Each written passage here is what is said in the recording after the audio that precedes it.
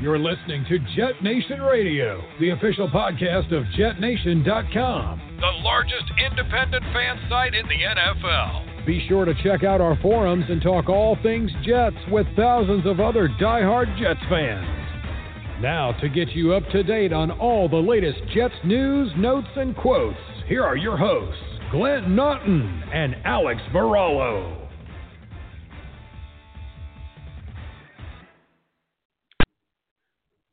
Good evening, Jets fans. I am Glenn Naughton. This is Jet Nation Radio. Thanks, as always, for tuning in.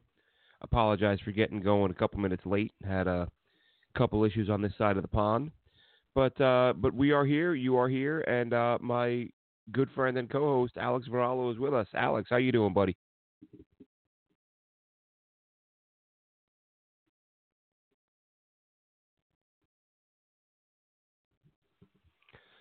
Well, it seems we may be having some further difficulties. Alex, can you hear me?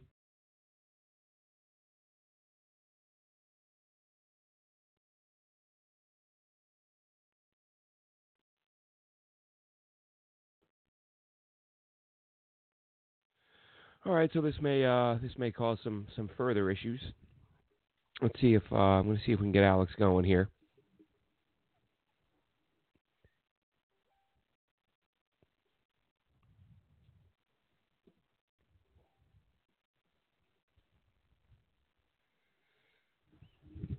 Let's see here.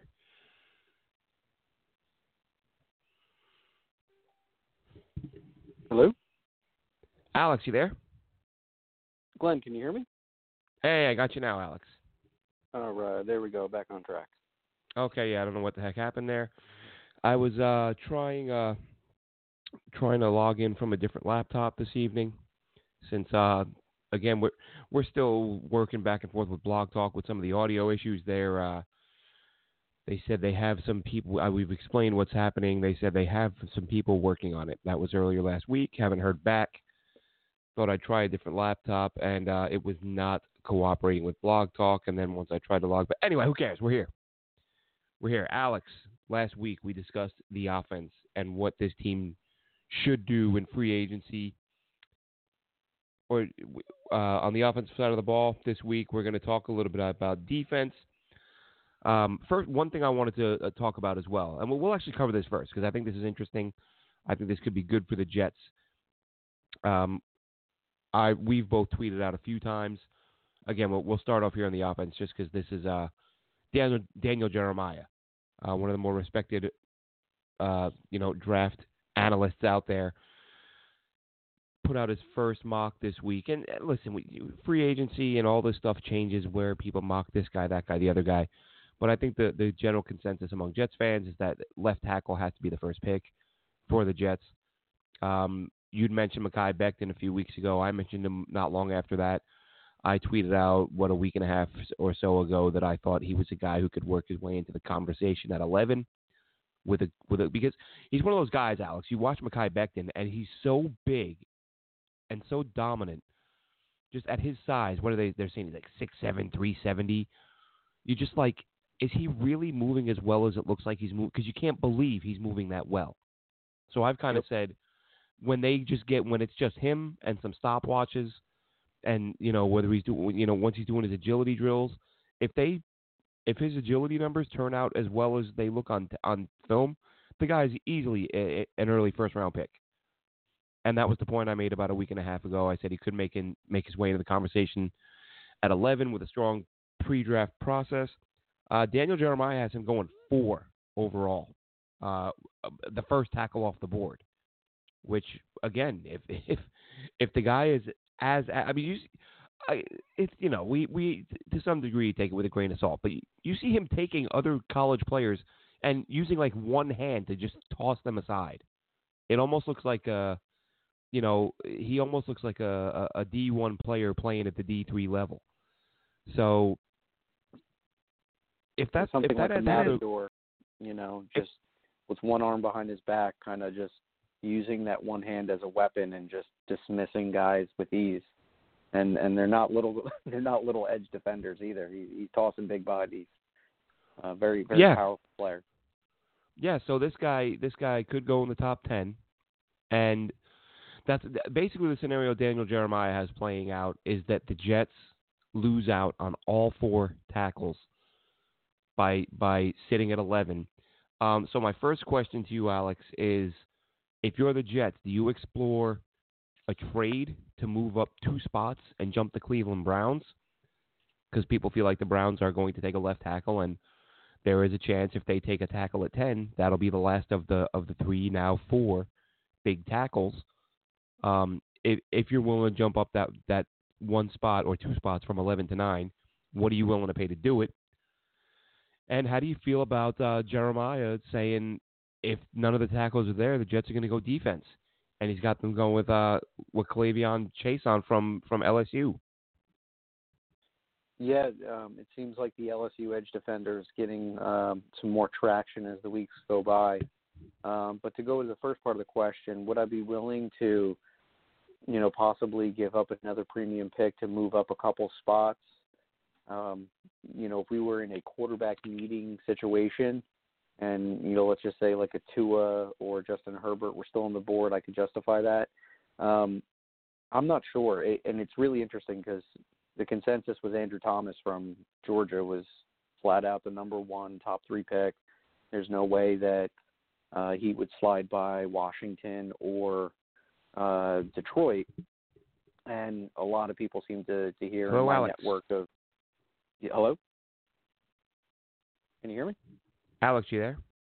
We may have dropped you again. Okay. Well, I'm going to power through it if we're still having some more technical difficulties here.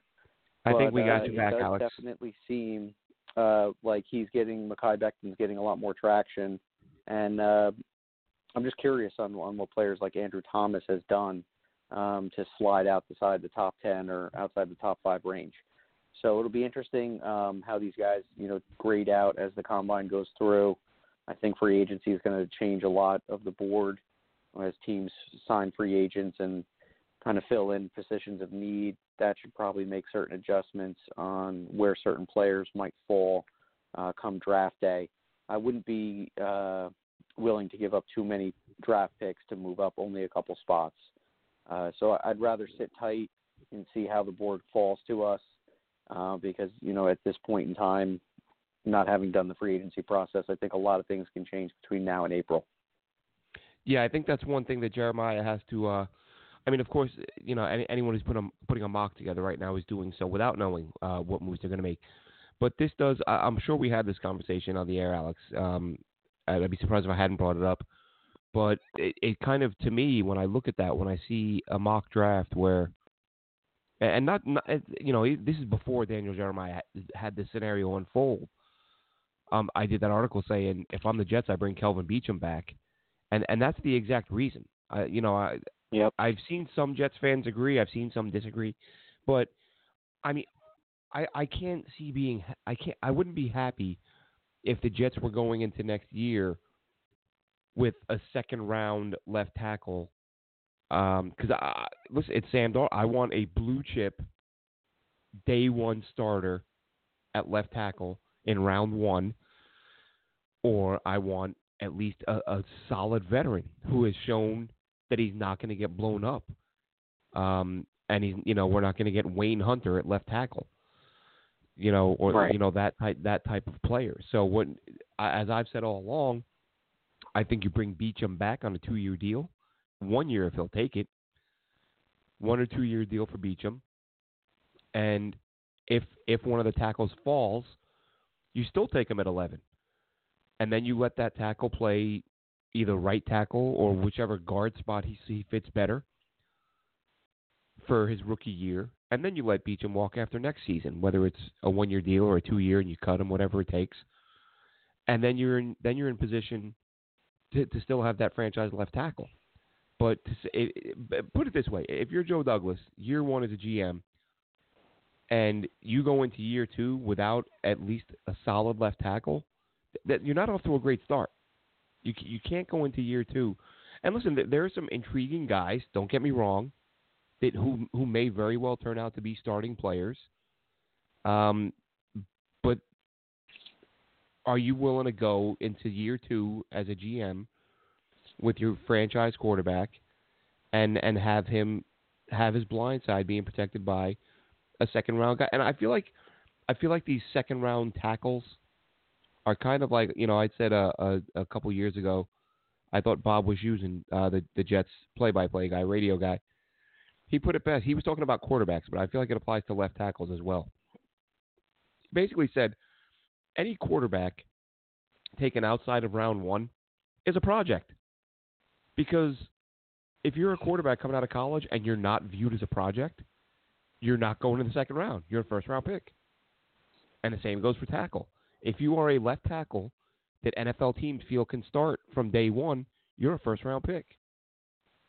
So if you're going a little deeper and you're getting, say, an Austin Jackson from USC or Lucas Niang from TCU, these guys might be able to play. Like Josh Jones, who's supposedly having a nice week at down in Mobile. Yep. Guys like this, and maybe they pan out. I'm just saying, I don't want to be the GM who has to explain to my boss, my owner, that the reason why the quarterback is either hurt or still getting beat up on every play is because I took it. I've said it a million times. Kelvin Beachum, average left tackle. But I don't want to say to my owner, well, that average left tackle we had, we let him walk and replaced him with a huge question mark who turns out isn't very good right now. Versus being able to say, hey, look, we brought Beachum back and Tristan Wirfs fell into our laps. So now we're going to play whoever fits best in whatever spot. I heard people say you play Beachum on the right side. I'm not a big fan of that. I want a road grader on the right side. That's not Kelvin Beachum's game. Wouldn't be the end of the world, but nor would it be ideal. But I would bring Beachum back and then still try to get a left tackle in round 1.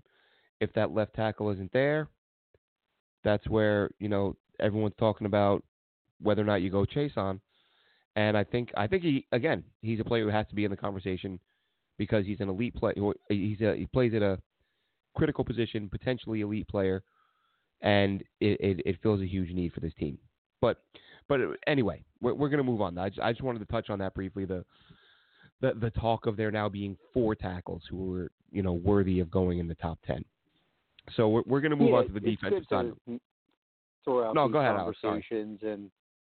For everyone that might be a little reactionary to these mock drafts, it's still early in the process. So take it easy on some of these analysts that do this for a living, because I see a lot of these guys, but and it's still get chewed out, and this is where they see it year to date when they look at this roster. So a lot can still change, like I said, but let's just keep our expectations and our reactions to a dull roar.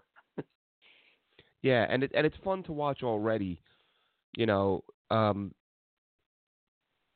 I've read and heard from former GMs in the past is that, once the college season ends, that you'd be surprised how little teams' boards change during the draft process. We always hear this guy is falling and this guy is climbing, and teams are taking this guy and this guy off their board, and all these sort of dramatic, guesses, basically.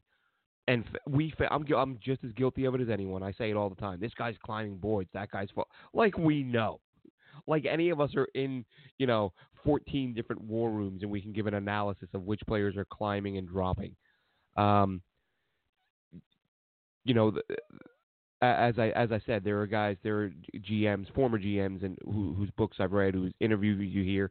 And they say, look, there's some minor tweaking as the draft gets closer and closer, as medicals come back, as interviews come back. But for the most part, with the exception of very few players, boards don't change a great deal. Now, if and when they do, you would have to imagine it's the coming weeks when they will, because you're going to see guys who aren't, who you haven't had a chance to watch up close. And that's why I'm really looking forward to the Senior Bowl. But before we go any further with that, let's jump in on this free agency, how the Jets should approach it. And Alex, I don't know if you saw, I tweeted out the other day, the Jets are projected to have $80 million in cap space, but really in today's NFL, how many marquee, like big name, I'm talking 14, 15 million a year plus players can you go out and get? you can't say, okay, well, 80 divided by 15, yeah, we can get this many. Like, it doesn't work that way. You still have to sign the mid-level and lower-level guys to fill out your 53. You still have to leave yourself some breathing room during the season, which teams tend to leave themselves $5-7 million as a worst-case scenario. You have to consider at what point do you entertain the possibility of extending Jamal Adams? Like, if you're planning on doing that this offseason, that's going to impact how many marquee players you can go after. I don't see the Jets being able to sign more than 3 marquee guys. Again, I'm talking, if you're going to say Yannick Ngakoue and Brandon Scherf and Jack Conklin. Like, that right there is more than half of your cap space. If you add those 3 guys, you're looking at about $50 million of 80. And that's 3 players. And that money, and then say you want to extend Jamal Adams. What's he making? $8 million right now, $9 million, somewhere in that neighborhood, and you figure he's going to bump up to 15. That's another 6. So 3 free agents and an extension for your best player, and you're well over half of your money. And you got to, I don't have the number in front of you how many guys they have under contract, but I know they have quite a few free agents. So these things where I see people say, bring back Robbie, bring back Jenkins, sign Ngakoue, sign Conklin. I'm like, you're 4 names in and the money's already gone. Like, slow down. Yeah. Slow it down. So that's what we're trying to do here with this. That's why then last give week Jamal Adams a monstrous contract extension on top of that, and right. I guess what we'll do is just punt on the draft and trade all our draft picks for 2021.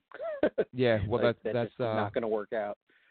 Yeah, basically that's why last week I'm trying to think. I think the only big name guy, I could be wrong. Last week when we did the offense, I think Conklin was the only huge contract I was endorsing.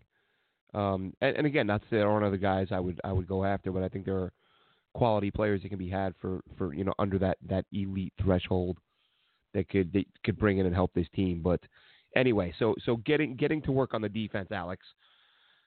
For me personally, I'll just say this right now, on the D line, I don't think I would spend a penny. Keep the guys you have. Grab some undrafted free agents to audition come training camp. But as far as that line of Quinnen Williams, Henry Anderson, McClendon, Foley Fatukasi, Phillips is a guy we saw a lot who looked really good last year. I think there's enough there that I guess I shouldn't say I wouldn't spend a penny, but I wouldn't bring in anyone for anything more than sort of vet minimum $1-2 million a year depth player. And that's if I would even go that far. What are your thoughts on the D line heading into free agency? And there's a couple guys that we brought in that actually got injured and we didn't get to see, and one of them is, and I want to make sure I have it right here because I have Franklin in my head. John Franklin Myers? Yes, there we go. Yeah, he was a guy excited we to were see. Talked about, that he would be somebody that might be, interior or defensive end and a rotational guy. Just like the guys that you had already mentioned, those players were good enough to be in the top 5 against the run. And then that's with a cast of, some UDFAs and some 3rd and 4th and string outside linebackers. So I'm with you on that one. I think if it's not broke, there's no need to try to fix it. I think we can just roll with, the interior trench guys that we have defensively. And we should be targeting, the exterior positions like edge, outside linebacker, and cornerback. I think those are the top 3 needs. And, like you said, with the situation that we're going to have with the cap, we're going to have to make some tough cuts in order to get to that $80 million range. And then we're either going to have to try to bargain shop with some mid-level guys, or, like you said, you get 2, possibly 3 big signings, and then that leaves a lot of expectations and pressure going into the draft process. So yeah, and I should clarify. I wouldn't invest any more money there. Yeah, I know I said Yannick Ngakoue, and then I said I wouldn't spend big on the D-line. To me, I view him as a guy who I would want to see him coming off the edge, standing up, He would play both. You'd see him lining up. You'd see him with his hand in the dirt. You'd also see him standing up in a 2-point stance, I would imagine, under Greg Williams. So yeah, he lists as a D end, but I'm viewing him more as an. Sport Track, his market value showing around $17 million. So that's as a premium as you get. Yeah, and I would think that I would think $15 million is the floor, and I think again, because players, even though he's coming off a down year by his standards, players like him, players that play that position, don't tend to hit free agency, and so that's where it gets interesting. Yeah, I mean the guy could get $20 million. Whether people like it or not, it's about supply and demand, and when you're talking about guys who can get to the quarterback, that's kind of the ballpark you're in. Watching the Super Bowl in a couple weeks, we're gonna see Chris Jones, another guy. He's the guy he'll probably be in that $20 million range. So that's the price of doing business, and whether that is where it's going to be interesting to see where Joe Douglas chooses to allocate his money. Is he a guy who says, you know what, I'm going to save the $17 million or $19 or $20 million I would have to spend on an edge guy, and I think I can find an edge guy in the third round, or in the fourth round, or somewhere in there. There are as we'll kind of do the same thing we did last week with draft stuff, like kind of throw out some names, but we're not gonna commit to. We're not doing like mock drafts and things like that at this point. But there are players who you would have to imagine. The guy to me right now who's the most interesting player in terms of edge guys is Alex Highsmith, because this is a guy out of Charlotte, small school guy, who some people view as a sort of diamond in the rough, as a guy who's got enough get off that he's going to work himself into the conversation as a premium pick, second, third rounder. So I look at someone like that and I'm like, is he a guy you can get in the third round? Joshua Uche from Michigan is a guy that I like, who could be in there around 2 or 3. So is Joe Douglas, does he bet on himself and say, forget spending $17 million, $18 million, I'll find a guy. I'll find someone in round 3 who can get us 9 or 10 sacks. So it'll be interesting, but the money's going to get spent somewhere. And I think, so we both agree, Alex, basically defensive end, or defensive line, I should say, tread lightly. Don't, if you can get an edge / outside linebacker / defensive end who can get to the quarterback, then that's fine. But we don't need any more sort of 3-4 end or I don't want Jadeveon Clowney.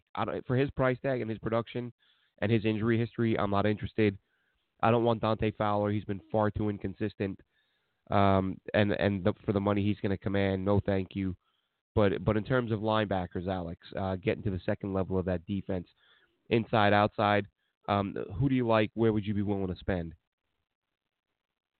So I think one of the better plans that the Jets might have, as far as trying to get someone that's in that mid-tier range, it wouldn't be kind of Chris Jones or Ngakoue kind of money, would obviously be to bring back Jordan Jenkins. That he's going to be solid against the run. Like you had mentioned, he's an effort guy that just continues to, get that motor rolling and get after the quarterback, and sometimes, is a benefactor of solid coverage. Not someone that has collectively every season gotten 10-plus sacks every year. I feel that with his injuries this year, he could have flirted with 10, but I feel that he might be one of the best options, because if you're going to go out and target guys, like you said, like Fowler or Clowney, Chris Jones, his market value showing at $19 million. Sport Track is expecting somewhere around a $95 million deal on 5 years. The Jets are in no way in that shape to try to spend that kind of money on an edge player. So I think that Jordan Jenkins would be your first big plan that you would want to do. I have always been a fan of Dante Fowler. I'm not sure about how his coverage skills are, but this year he made around $12 million. So that would probably be like the most that I would be willing to spend if I'm going to spend on the outside linebacker kind of edge position. I'd like to be closer to that 10 million range, but then again, you're probably giving up a lot of talent. Because I think with his age, being at 25, 26 years old, a guy like Fowler would definitely work. And then there's other, kind of in-betweeners, which may be more considered a defensive end, like a Shaq Lawson, somebody like that. But more or less is I would try to find somebody, in their mid-20s that will keep you honest in the run game and obviously be that potential double-digit sack type of player. I don't think that in the first or second round we have the position to get like a Chase Young. And then everybody after that, it's big question marks. So, even the Clavon Chason kid, I put this stat out there the other day. Out of 60 tackles he had last season, 20 of them were behind the line of scrimmage. He only had 6.5 sacks, but he had 13.5 tackles for a loss. So he's clearly doing things disruptive in the backfield, and all teams kind of consider the edge position like quarterbacks, where it's very hard to find that franchise guy, and that's why you always see them going so early, because teams are willing to take the potential risk to find that kind of player. So for me personally, I know it would seem like, if you're going to penny pinch, then you're not going to get a premier player, but where the Jets are currently at, that might be the type of player that you would want to go to. Another player that came to mind that had a phenomenal year, and he might have put himself outside the range where the Jets would feel comfortable, maybe even a Shaquille Barrett. I know that Todd Bowles wanted to bring this guy in, and he finally got his hands on him, and he really turned him loose this year. So he might be looking maybe in that 13 to 14 million range as well. But for a guy that, completely broke out and had himself 19.5 sacks this year, and prior to that, Bruce Arians had more than 5 in a season.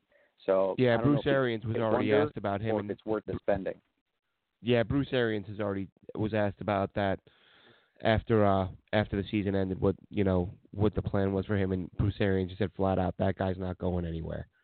So I think the plan in Tampa Bay is just to slap him with the franchise tag if necessary, but he is not a guy who I think will be seeing free agency. But yeah, he was a guy, honestly, I don't want to do the whole, oh yeah, I really like that guy. Because people love to say that after guys come from out of nowhere and have these monster years.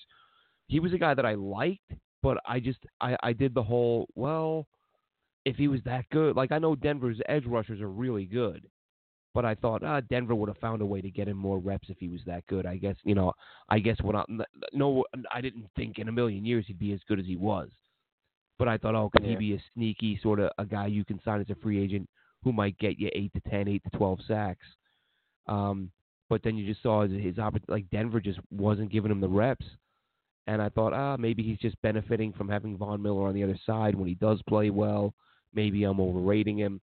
So he's a guy that I kind of liked, but, a lot of times I'll defer and say, well, clearly the team must know better than I do because they see him every day and they're not playing him. He obviously that would have been a nice get. But then there's also that risk of, paying big money for a guy who's had one big season. We've seen that blow up enough times in the Jets' faces and other teams. So, but yeah, I agree at linebacker. Look at DeMarcus Lawrence. He got paid nearly $20 million a year, and he had an absolute horrific year as far as sack totals were concerned. So, yeah, sometimes. Yeah, and when you get that kind of money, in your face. Yeah, I say all the time, and you hear it all the time. Sacks aren't everything. You got to get pressures. You got to get this, that, and the other thing. But really, when you're getting that kind of money, it is about you have to generate some hits, some hits, not just the hits on the quarterback, but you have to bring the quarterback down. And like Leonard Williams is the perfect example. He's a guy who's going to want big money, but at the negotiating table, when the team's looking at you saying, dude, you had 1 sack last year. You want, 12, 13 million for a sack. I don't know that run support justifies that. So we'll see how that plays out. But another name, a guy who from PFF, and I know you're a big PFF guy. he says that that's one of the worst ways to evaluate a player, just by that selective stat, because he can do other things that are disruptive or that are creating problems for offenses. And it's just not always about that statistical category. Like, there's other players interior that are doing just as much disruptive things, but they're not getting that sack total. So people think that, they're disappearing in games. So that can, elude people. I don't know if it's a mental thing, but I mean, you see it all the time. You rarely see guys who don't get to the quarterback. They don't get the big, we were just talking about, guys like Ngakoue who's going to get, he's probably going to get 15, 16, 17 million a year. And Chris Jones is probably going to get in the neighborhood of 20 million a year. And Leonard Williams is going to get nowhere near that. I don't think he gets more than 12 million, which is still a lot for a guy who gets one sack. But it's because that's why I've defended Leonard Williams for years, saying he's not been as good as we thought he would have been with the Jets. But he's still a good player. He still does things that impact the game. But the coaches, owners, fans, when the sack numbers aren't there, they just kind of look at you and go, "Hey, you're not closing the deal." So that's why instead of and that's tough for Leonard Williams. Like, you get 35, 40 hits on the quarterback, and if of those, even if you say 30, of those 30, if on 6 of them you were a half a step quicker, then no one's complaining about giving you 17, 18 million a year.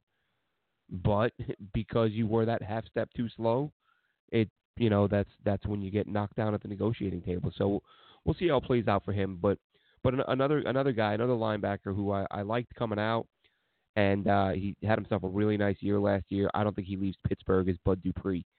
Another big name, a guy who can do a few different things for you. I think he's going to get he's going to be another one of these huge contract guys. I was hoping he'd be one of those guys who played well, like well enough to justify signing, but not so well that he would blow up. And he's another guy. Sport Track has him down at right around 17 million. 16.6 is what they're estimating. So he's somebody I would have no issue bringing him in. But I think you're right. And, the Jordan Jenkins thing, I've kind of flip-flopped. I'm sort of, with Jordan Jenkins where I am, I'm just neutral. If they let him walk, I'm fine with it. If they bring him back, I'm fine with it. Like, I understand because it's hard to find guys at that spot that you're going to have to overpay a little. But then it comes down to, would I rather pay Jordan Jenkins in the neighborhood of $10 million, or would I rather pay, a lesser known? I mean, because if you're getting a name guy, like I said, if you're getting a Dupree, if you're getting a Chris Jones, if you're in that 15 to 20 million range, or do you try to find the next diamond in the rough? Let's see if we can find a guy who hasn't played as much as maybe we think he should have, and who we think can be as good or better than Jordan Jenkins, and maybe we can get that guy for $6 million. I don't know. None of us know where the Jets stand on that. But again, that's what's going to be fun about this first go around for Joe Douglas, is we're going to find out just how much he believes he can do. And the other thing that, and we'll talk about, I wanted to discuss the Gase factor with free agency, and I think that's a big thing we're gonna find out a lot more about Gase through the free agency process. But let's move on to the secondary. In terms of free agents at safety, I mean, honestly, unless they're looking to deal Jamal Adams, which is, seems to be depending on, there are a lot of opinions there. Some people still seem to think it's a possibility because they may not want to pay a safety $15 million. I've said all along from after the disaster last year, the deadline, that they may look to move him. But then there's also the part of me that's like, man, you just don't trade players that are that good. You don't win football games by saying, hey, we finally have an All-Pro, let's trade him. Right. Not the best approach in my opinion. But well, here's the philosophy, right? We want to compile picks so that we throw enough things on the wall to see what sticks, so that we get more potential All-Pro or Pro Bowl caliber players. Well, the odds of finding another Jamal Adams or finding more Pro Bowl players with an additional second, third, fourth round, whatever the deal is that you have made up in your head, it's just probably not as likely. And we should all be thankful that we got somebody that was an absolute home run. And to label him just strictly as a safety at this point is almost kind of discrediting what he does collectively as a defensive player. The fact that Jamal can come into the box and be a linebacker, give you edge presence as a pass rusher, and then you can kind of use him as a money backer and cover, slot receivers, tight ends, and then he can even play single high or in a two safety set. When you have somebody that you can interchange and move around like that, I don't think it would be a lucrative plan to try to replace that with lesser talent. So I don't think there is talent that you can replace Jamal Adams with currently. So yeah, I think kind of how I feel about it. I think the only way they move him is if it's the Cowboys calling again, and if the Jets say, look, we need a 1, we need a 3, and we need a starting O-lineman. Because then you're getting a starting O-lineman without having to use a pick on one, and you're removing the bust factor, the potential of drafting someone who ends up being not any good anyway. And then you can say, well, we've taken away the risk of getting a bust. We've added a starting O-lineman. We've added another first and a third, so we've got 2 premium picks. And we kind of feel like Jamal Adams, all-pro, is he worth giving up if you're going to get, again, if the Jets envision being able to use the 1 and the 3 in their minds, and if they feel confident enough they're going to get a starting player with each one, and they say, we don't think Jamal is worth 3 starters. And I'm not necessarily saying that's the position I hope they take. I'm just saying that's the only way I can see making a deal is if you're saying we're getting a definite starter on the O-line, because the Cowboys have some good O-linemen, and we feel like we can get 2 more starters. And if we feel like we can get, let's say they use that 1 on the O-line again, they say, look, our O-line's a disaster. 2 starting offensive linemen and then a starting whatever with that third is just as important as what Jamal does. And again, this isn't what I'm saying they are thinking or should be thinking, but that's the only way I can see them making a move is if they know they're getting a guaranteed bona fide starter and at least a couple of premium picks. But I think at this point you have to assume the Jets are they're gonna take the phone calls again. What happens beyond that, we have no idea. But in free agency, I think, Alex, and this is the position I'm most looking forward to getting to. Free agency, I can't see the Jets doing more than depth at safety. But when it comes to corner, Alex, there are some pretty good ones out there. Not great, but significant upgrades for what the Jets have to work with. Let's put it that way. And how do you feel overall about the corner position in free agency? I think there are some decent players to be had, and I think this is where the Jets have the best chance to upgrade their defense at corner. You've got Chris Harris, you've got Logan Ryan, you've got Bradley Roby. Who are you looking at that you like that you would make a run at? My top 2 targets that I think the Jets should come away with here. One guy is James Bradbury from Carolina. He's about 27 years old. He had himself a pretty decent year. I think that with his style of play, because Carolina runs a lot of zone, which we know that was something that Greg Williams did a lot this year. I think that he would be a good mold for us. And another younger player from Kansas City, if they were smart, they'd probably hold on to him. But he's 25 years old. He's just collectively gotten better and better each year, and that's Kendall Fuller from Kansas City, former Virginia Tech defensive back. Those would be my top 2 targets. I think you have to come away with one of those guys. And on top of that, I think what you do is you bring back Brian Poole as well. I think that having at least one decent signing to match up with maybe a Bless Austin or an Arthur Millette, who knows what they're going to do with Tremaine Johnson at this point. I know that everybody wants him out. The dead cap money could really, really hinder that as far as what the Jets want to do in other positions with, throwing money away here. So it'd be really interesting to see what happens with Tremaine Johnson. But if you do end up having him as a guy that's in the mix with the rotation, I wouldn't hate the fact that he would be our number 3 or number 4 on our depth chart, as much as the contract sucks. But I feel like bringing back Poole, if you can, maybe find a $30 million deal for 4 years, which would probably be somewhere right around $6 to $7 million per year with some bonus money, and you kind of finagle that a little bit so it's not too much on the cap. Brian Poole definitely had a really good season this year. I don't think he warrants a double-digit contract. And if he was smart, I think that, he would find a way to make this, and Joe Douglas was smart, I think they'd figure out a way to keep Brian Poole in-house and then either go for a guy like Bradbury or Fuller. And, to be honest with you, any of the other guys that you had mentioned, I would be more than comfortable with as well.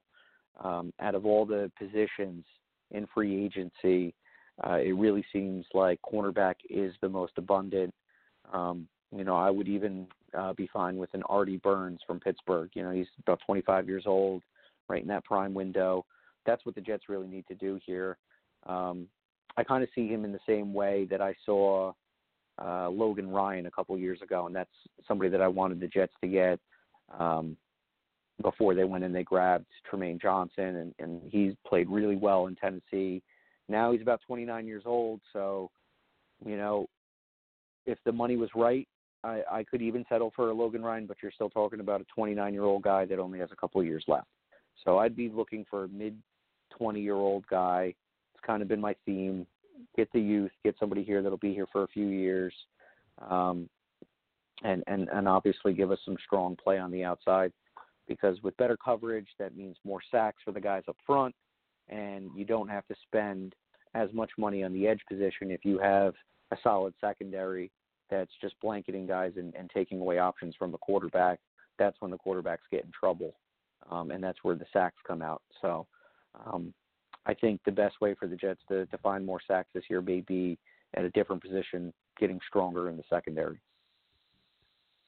Now, what's the possibility, Alex? One name I didn't hear you mention, that just interesting guy, because I thought he was going to be a better player than he has been, but he has at times looked pretty good. And that's, he's due to be a free agent. That's Kendall Fuller. What are your thoughts there in terms of, being a guy who can play corner? He struggled a little bit. My understanding is he played a little bit of safety because he struggled at corner. But he was a highly touted guy, only in his 4th year. Do you bring him in and say, hey, let's see if we can sort of rejuvenate his career with Greg Williams, get him back on the right track?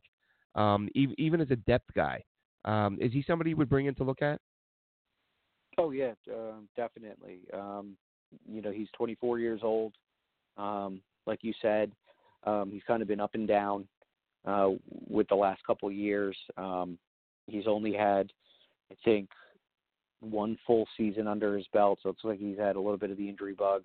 Not the stats don't jump off the page, but sometimes the reason why the interceptions aren't really showing is because he's doing his job and quarterbacks are not throwing your way. And I'd be absolutely fine with a guy like Fuller for sure.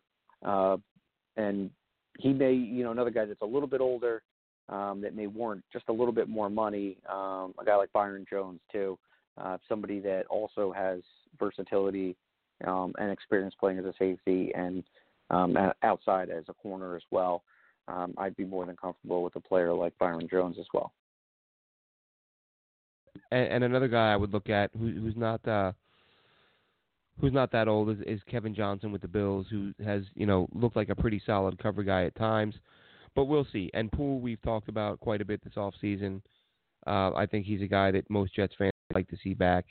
He did do all around did a good job in the slot for Gang Green this year. So we'll see what the Jets do with internal free agents, what they do with the external guys.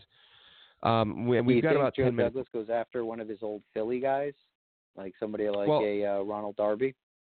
Well, I wondered that, but really, everything I read about the Eagles this year was that secondary was just really a disappointment. Like that, we talked before the season how deep it was, and Joe Douglas should be looking to make a trade with the Eagles because they had so many good young corners, and they didn't play nearly as well as people thought. So, but again, when you believe in your guy, when you believe in your defensive coordinator, if Joe Douglas thinks that Greg Williams can get the most out of these guys, then absolutely, I think he'll look at Baltimore, and I think he'll look, some of the guys who were there when he was there. Some of the guys who were drafted when he was there. I think you look at some of the players at Philly. So absolutely, guys, they love players that sort of are their guys. If Joe Douglas, again, we don't know how involved he was with each individual player, but if there's a pending free agent that Joe Douglas says, oh man, that's the guy that I vouched for in the war room. That's the guy I wanted, and I think he can be even better than he's been. Absolutely, I think you make that move. But the thing that's on my mind lately, Alex, in thinking about the Jets situation, and this isn't based purely on my belief that Adam Gase won't be a good head coach. It's based on what we heard about Adam Gase when he came from the Dolphins from former players. As we know, Frank Gore, consummate professional, didn't really like the guy. We've seen his former players speak out against him. We've seen when he left. We've seen former players who, I forget, somebody tweeted to Ryan Tannehill the other day or a couple weeks ago, great job. You couldn't have succeeded in the last situation. It was too toxic. That, of course, being Adam Gase. It's the only situation he was in prior to this. So a lot of former players have gone on the record against Gase, have sort of behind the scenes spoken out against Gase. Gase does come across, whether you like him or not, I don't know that you could argue that he comes across as a sort of, as I've said, he kind of acts like Bill Belichick, except he doesn't have the rings. Like Bill Belichick can treat his players like they're parts of a machine, because essentially that's what they are. But players will put up with it because he's got 6 Super Bowl rings as a head coach, whereas Adam Gase doesn't have a playoff win yet. And you get the feeling that he treats it, the fact that the trainer's room is 2 seconds from his office, and I don't visit injured guys. If you're hurt, I don't talk to you. Very sort of high and mighty. And I'm curious to see, and I hope I'm wrong, but I worry that come free agency, like this could be a thing that hurts the Jets, because teams, and I hate to we should actually probably talk about this next week because we're down to 10 minutes. But basically I worry because it's funny thinking of Frank Gore, because I'd said that Gase reminded me kind of Chip Kelly initially. Chip Kelly was hated in Philly in the locker room because he was so impersonal and didn't interact with his players. And I don't know if you remember this, Alex. I remember it well because this happened while I was living in Philly. The day free agency started, the tampering period, and all the names start flying. And one of the first names you heard on the radio in Philly was Frank Gore had agreed to terms with the Eagles, and he was going to be an Eagle, and everybody's excited. And I want to say, like, that same night, like within hours, it came back. Gore had spoken to someone in the Eagles locker room and was backing out of the deal and went and signed with the Colts and was like, and basically Gore never commented publicly, but the story in Philly became, and it may have been Shady McCoy, actually, who may have been out of town by then, but knew Gore and said, look, this is how this guy's going to treat you. And the money was equal. So basically we'll find out if the Jets are going to have to blow guys out of the water. If we see guys who are expected to get $12 million and the Jets are giving them 17, or if guys are choosing to go elsewhere, is it an issue where they're looking at the way Adam Gase treats his players, saying, I don't talk to guys when they're hurt, and majority of the time it comes down to money. Like, I'm not an idiot. I know that these guys want to make money. But if you're a free agent and the Jets are offering you 8.5 and someone else is offering you 8.3, you go, you know what, for that $200K, Pete Carroll has a reputation of treating his players right, whereas Adam Gase doesn't. Is that going to be an issue? And do you worry about that? Even, again, we're on different sides of the Gase spectrum here, but do you worry that Gase's demeanor and his history with players and the way players have spoken about him and the way he has spoken about players, does it worry you that he might make it a little bit tougher to bring free agents in? Absolutely. The people talk for reasons, because there's definitely plenty of conversations that happen within back rooms and between media guys, and that's why all this stuff comes to the surface here. And if you're deciding between a team that, was in a wild card position or, fighting for a playoff spot last year, and then you're looking at the Jets who kind of, been a disaster year after year, that might be an easier decision to take less money and go elsewhere.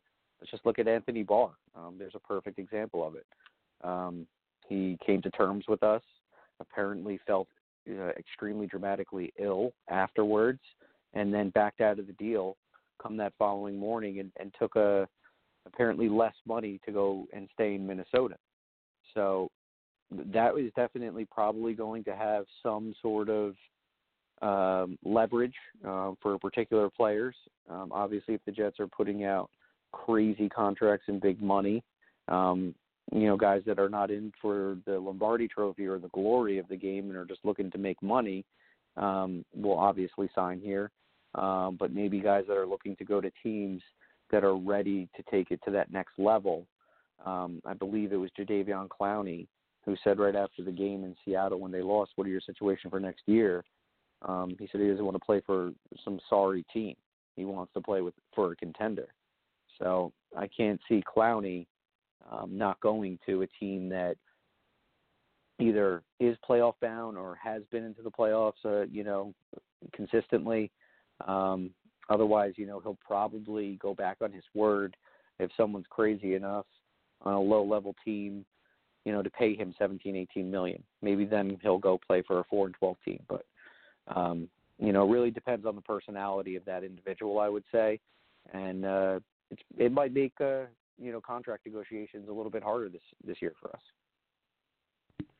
Yeah, and that's going to be that'll be an interesting thing to see, and I think that'll go, on a sort of behind the scenes kind of way. I think will play a role in the likelihood of Adam Gase being retained. There's no point obviously getting into what has to happen next year for him to save his job. We have no idea who they're going to add, what upgrades they're going to make. But listen, if Chris Johnson is behind the scenes and he sees guys, backing out and taking similar money to go elsewhere, because for years the excuse was, well, the Jets quarterback situation is a mess. It's always a mess, and that's why nobody wants to play here. Well, that's no longer the case. The quarterback situation, is more settled now probably than it's ever been. Even when they were winning playoff games with Sanchez, they were kind of doing it despite him, so you didn't feel like he was a guy who could elevate a team. I don't know if you saw that the other day, actually, Alex. That was it made me smile. One of the few things that this team has done recently, or one of the few things I've seen recently. This was another PFF thing saying Sam Darnold was tied for first or second in the NFL with 10 touchdown passes while under pressure. So little things like that where, the number of times we've seen Darnold do something and you're like, that's why he was drafted where he was drafted. So, yeah, the quarterback situation is settled, despite the fact the offense finished 32nd in the NFL. That, there were other circumstances involved there. But that can't be the excuse anymore. The GM can't look at the owner and say, listen, Mr. Johnson, this guy, they all went elsewhere, but look with their situations. They've all got settled, positive quarterback rooms. We don't have that. The Jets can't say that anymore. So if you're Chris Johnson and you're sitting there and you know Adam Gase's reputation with the players, even if you're not willing to admit it publicly, but the media has asked you about it, you've seen it elsewhere, and if you start seeing players that you need to add, because, you better believe, Chris Johnson knows exactly, what his GM, what his head coach is telling him. Here are the guys we would like to target. Here are our top 10 priorities. And if 9 of those guys take similar or less money to go elsewhere, he's going to start looking and saying, well, why don't they want my money? We've got the quarterback. We've got a big market. The money was similar, same, better, whatever. And they're all walking away. What do we have that they don't? Oh, well, we have Adam Gase. And again, he's not a personable guy. And that's not even really a knock on him. I've been a fan long enough to know that Bill Belichick's way is not foreign. Like a lot of coaches just view these guys as, this is a machine and you guys are the parts. And when the part doesn't work anymore, the part doesn't fit, we're going to throw you away. But some coaches can get away with it. because they've got the resume, they've got the results. But when you're a head coach with a losing record, and a reputation around the league as someone that doesn't really value his players as people, I think that was kind of at the heart of what Jamal Adams said after the big trade deadline blow up. You know, he went out of his way to say, I like Mr. Johnson. Mr. Johnson, you know, respects me as a person. He views me as a person. And he just kind of he said it 2, 3, 4 times. Jamal Adams just kept saying the importance of being respected as a person, and kept saying Chris Johnson does that. He didn't say Joe Douglas does it. He didn't say Adam Gase does it. But, you know, of course they talked, and he came out and saying everybody's happy. Whether or not that's true, we'll see. But as it stands, Senior Bowl in a couple days, Alex, so we will have plenty to talk about with that. And at some point, we will get into some mock drafts, some mocks that, but as I said before, we don't go over the top. We'll do probably 2 or 3 between now and the actual draft. We're not going to do this mock draft version 14.0. There's, you know, no point in the mock every weekend. But that's it for us this week. Alex, thanks for joining me. As always, glad we were able to get this technical difficulties figured out after a couple minutes. But go ahead and give out the Twitter handle and have a great night, Alex. Yes, indeed. It's always been a pleasure. And Jets fans, you can follow me at NYJetsLife24. And looking forward to next week's show. Have a good week, everyone. All right, Jets fans, that's it for us, and we will indeed catch you next week, and we will we'll talk some Senior Bowl and some Jets prospects. Have a great night. Thanks for listening. Be sure to follow us on Twitter at Jet Nation Radio. Glenn is at AceFan23 and Alex is at NYJetsLife24. Until next time, go Jets!